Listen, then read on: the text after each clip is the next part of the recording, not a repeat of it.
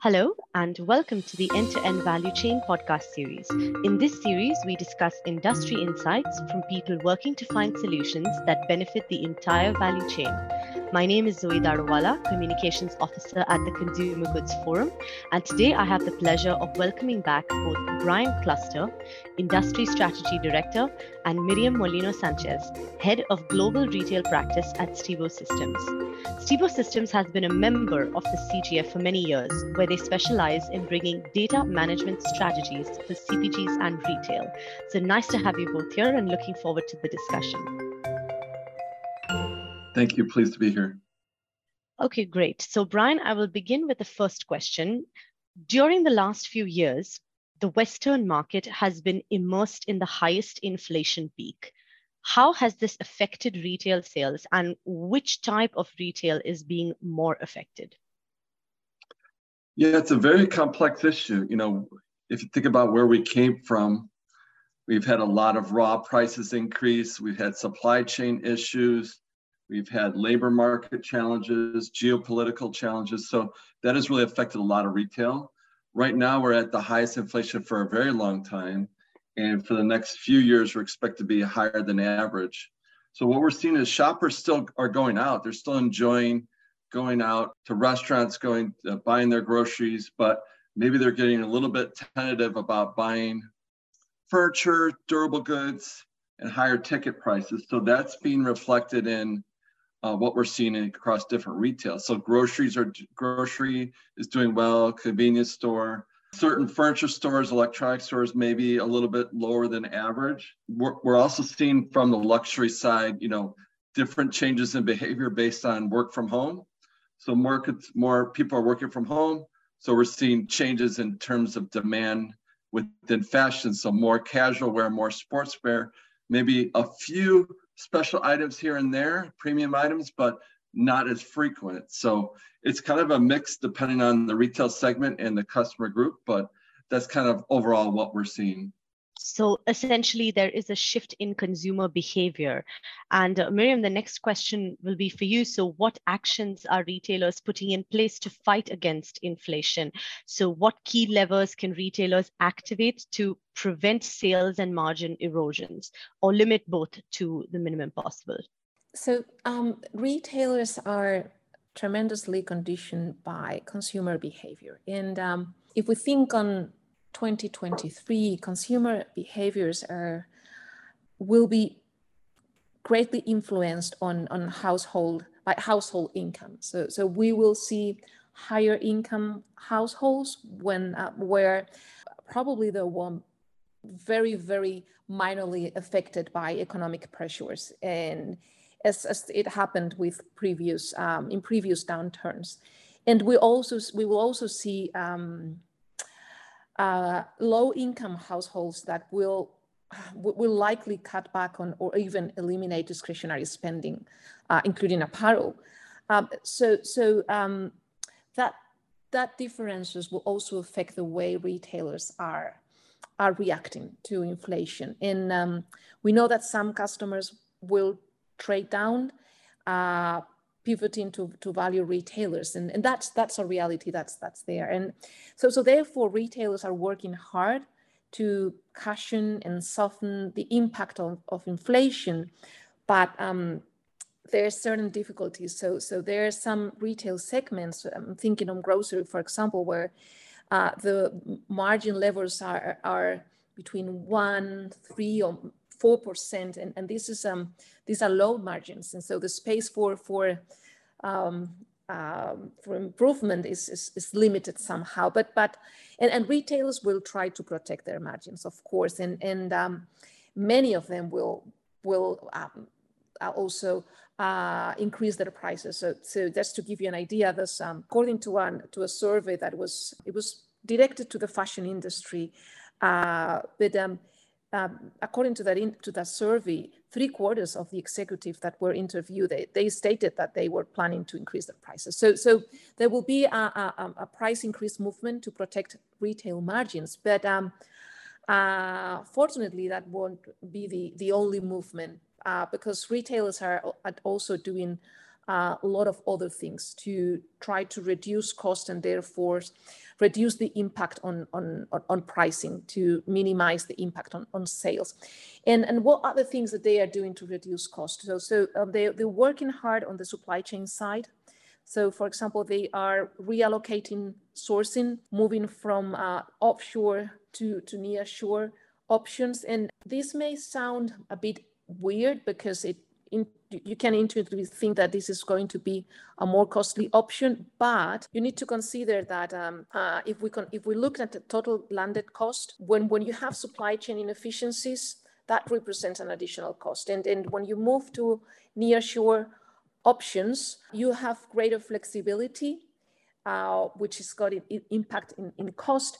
And a nearshore facilitates the movement towards, for example, towards the reducing batch sizes. That's an option that retailers that are also leveraging, and that's good for certain areas of the assortment. They are also trying to reconfigure the relationship with the suppliers, turning the supplier more into a partner. So you can establish different ways of creating that relation and sharing and collaborating to reduce cost. Other things that they are doing, for example, is they are considering cheaper options for the shipment routes, moving to low congestion ports or lower cost ocean lanes, or reallocating, if possible, to distribution centers in locations where the balance between labor availability and cost is more efficient, or just moving to third-party or supply chain as a service options to be more efficient. So there's an area of cost reduction in the supply chain that it's been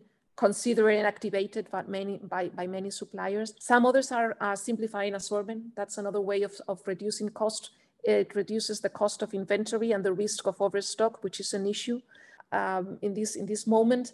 So just in contrast to what was happening last year, at the end of last year, you could see shelves crowded with product. Right now, there's the situation of, talking in general, overstock, and therefore retailers are also launching hard promotions on that stock to try to get free of them. Private label.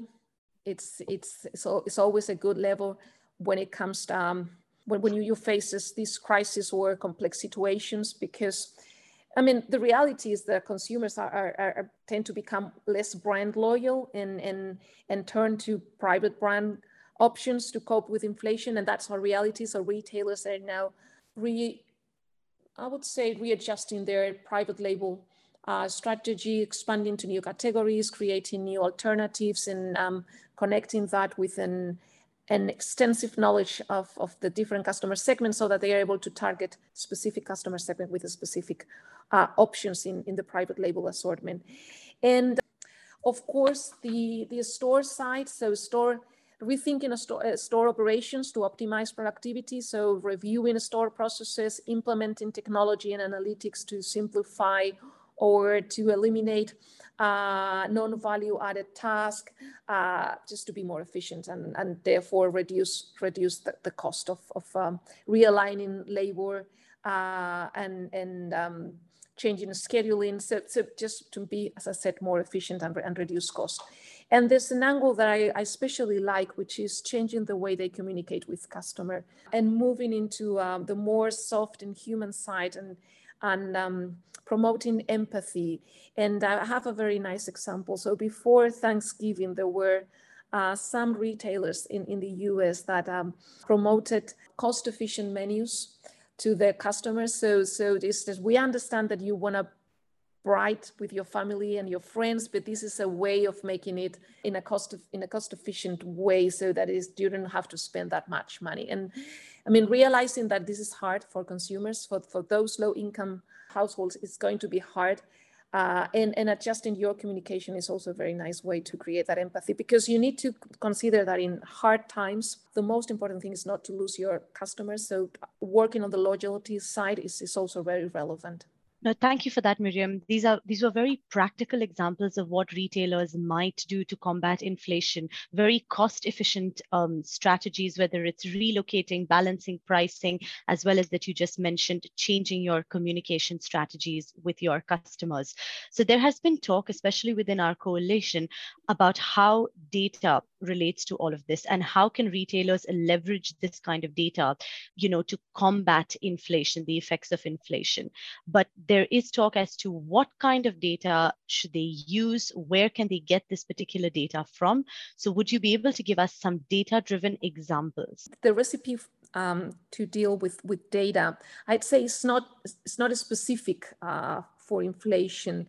And we've discussed this several times, but for us, it's a combination of two things. The first is a comprehensive data foundation. So when I say that, I refer to flexible data structures, agile workflows, strong governance capabilities. So the combination of that data foundation with advanced integration capabilities so that you are able to support real-time integration, collaboration. So these two components are a nice way of approaching different issues and challenges in retail, being inflation one of them. But if we concentrate on inflation, which is the topic of today's conversation, I will give you some examples. For example, let's think of on the product side of the product data. So here we see that companies are expanding the angle of product information, incorporating the cost component. So it's just the raw materials, freight, transportation, labor, exchange rates, and so forth. You can think of all the cost components. And because to have clarity on the different cost components and to be able to track them gives the retailers the ability to judge potential options and evaluate potential options and act for that one that it's going to have less impact on cost, and therefore it reduces the need to impact on customer pricing. So having a good cost structure will habilitate the possibility to action, for example, real-time cost monitoring. And that connects to the sourcing decisions and the transportation decisions that we were discussing in the previous question. So product information and cost information, it's going to be very, very relevant when dealing with decisions in inflationary moment. Category data. So we were mentioning in the first question that many retailers are activating a movement to simplify their assortment, to concentrate on the core and key products. But when you want to narrow the scope to what is really essential, you need to have a thorough understanding of the relationship between the different products within the category, what needs they are responding to, what the relationship between them are, how customers will react to changes. So you need to have a lot of information about the insights of your categories if you want to make your simplification decisions are efficient ones. So that's another angle of data. Pricing and promotions. So pricing and promotion actions are the first one to be considered when you're dealing with inflation. But the challenge here is to be as granular as possible. So rather than implementing a broad price increases that can erode customer confidence, retailers need to tailor their inflationary price response by customer, by product segment, taking into account not only the margin performance, but the customer's willingness to pay. So you need a lot of detail in order to execute with a kind of surgical approach, because you don't want to damage your customer relationship and you don't want to erode your profitability. So that's why it's so important to go granular when we talked about pricing and promotion. The greater capabilities that you have on this data foundation and these integration capabilities, the better that you are able to act on the different components. No, thank you for that, Miriam. That's very clear. So it really depends on the CPG in question what their needs are, because this is a complicated topic and we can often get lost in the data. And so, Brian, my next question to you would be, as CPGs want to retain their market share overall, and as they change strategies in response to pricing challenges, how can they respond from a data management and agility perspective? Yeah, thank you for that question. One thing we have to call out is that there may have been already one round of price increases for CPGs that they've passed on to retailers. And so CPGs really need to have a good understanding of what's happening with the consumer, what's the competitive context, maybe even what's working in certain retailers, maybe work to replicate that. They really need to know, what are their needs of their key retail partners? What do they expect from CPG? And then work in that framework. And then the key other thing is when you're building those strategies, have a long-term approach. It's not just good to have, take a price increase of 20% and really lower the unit volume, because you're actually losing share. Everyone's winning on dollars or euros right now, but they're losing on unit share, and their market share for unit share is going down in the category, and that could affect the retail partners. So when you're understanding the consumer, some of the things to think about or to understand is, are your consumers in your category bargain hunting? Are they looking for deals, or what is their point of view? Are they shifting? Say, for example, there's a lot of shift maybe from fresh produce to frozen produce right now, or frozen vegetables. Is there a shift going on between categories that are affecting your business? Consumers may be trending down. So are they shifting to private brands, like Miriam said before?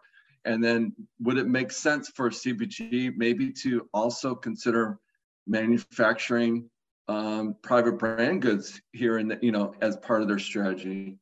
And then what we've seen in many different recessions is that consumers may visit more value retail. So some of your key partners may be losing share, and it's not only because of your brand, but it's really the overall mindset of the consumer shifting to maybe a lower price alternative. So those are some of the considerations. And when CPGs respond to this, they need to think about multiple parts of the marketing mix, which is the traditional 4, 5, or 7 Ps, whatever you may have.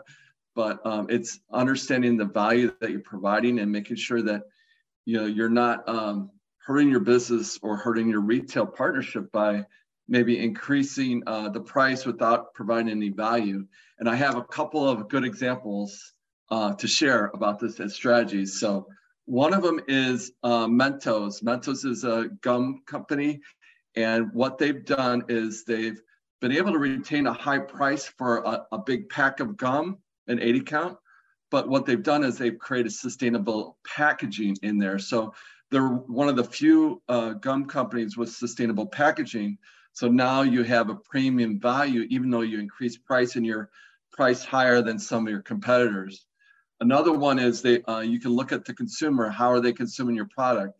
If you have a 6-pack of hot dogs or sausages, and these sausages are super big, how might you make it 7-pack or change the value equation for the consumer while increasing your prices, so they get more meals or more opportunity to feed their family through that.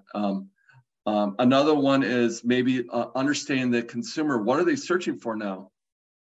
Maybe some have attribution. So in your data, you have to understand what attributions or search terms are growing, and then add that to your packaging, add that to your messaging, use your data management platform to add protein or low calorie, whatever the key search terms that are really hot right now, use that and then transform your products to reflect that and be more attractive, which helps both the retail and the CPG. But overall, retailers and CPGs need to work together on these messaging. Sometimes retailers know a lot about what's really attractive right now for consumers. And the CPG may not know that, but by partnering together and collaborating, you'll be able to maintain or maybe grow market share.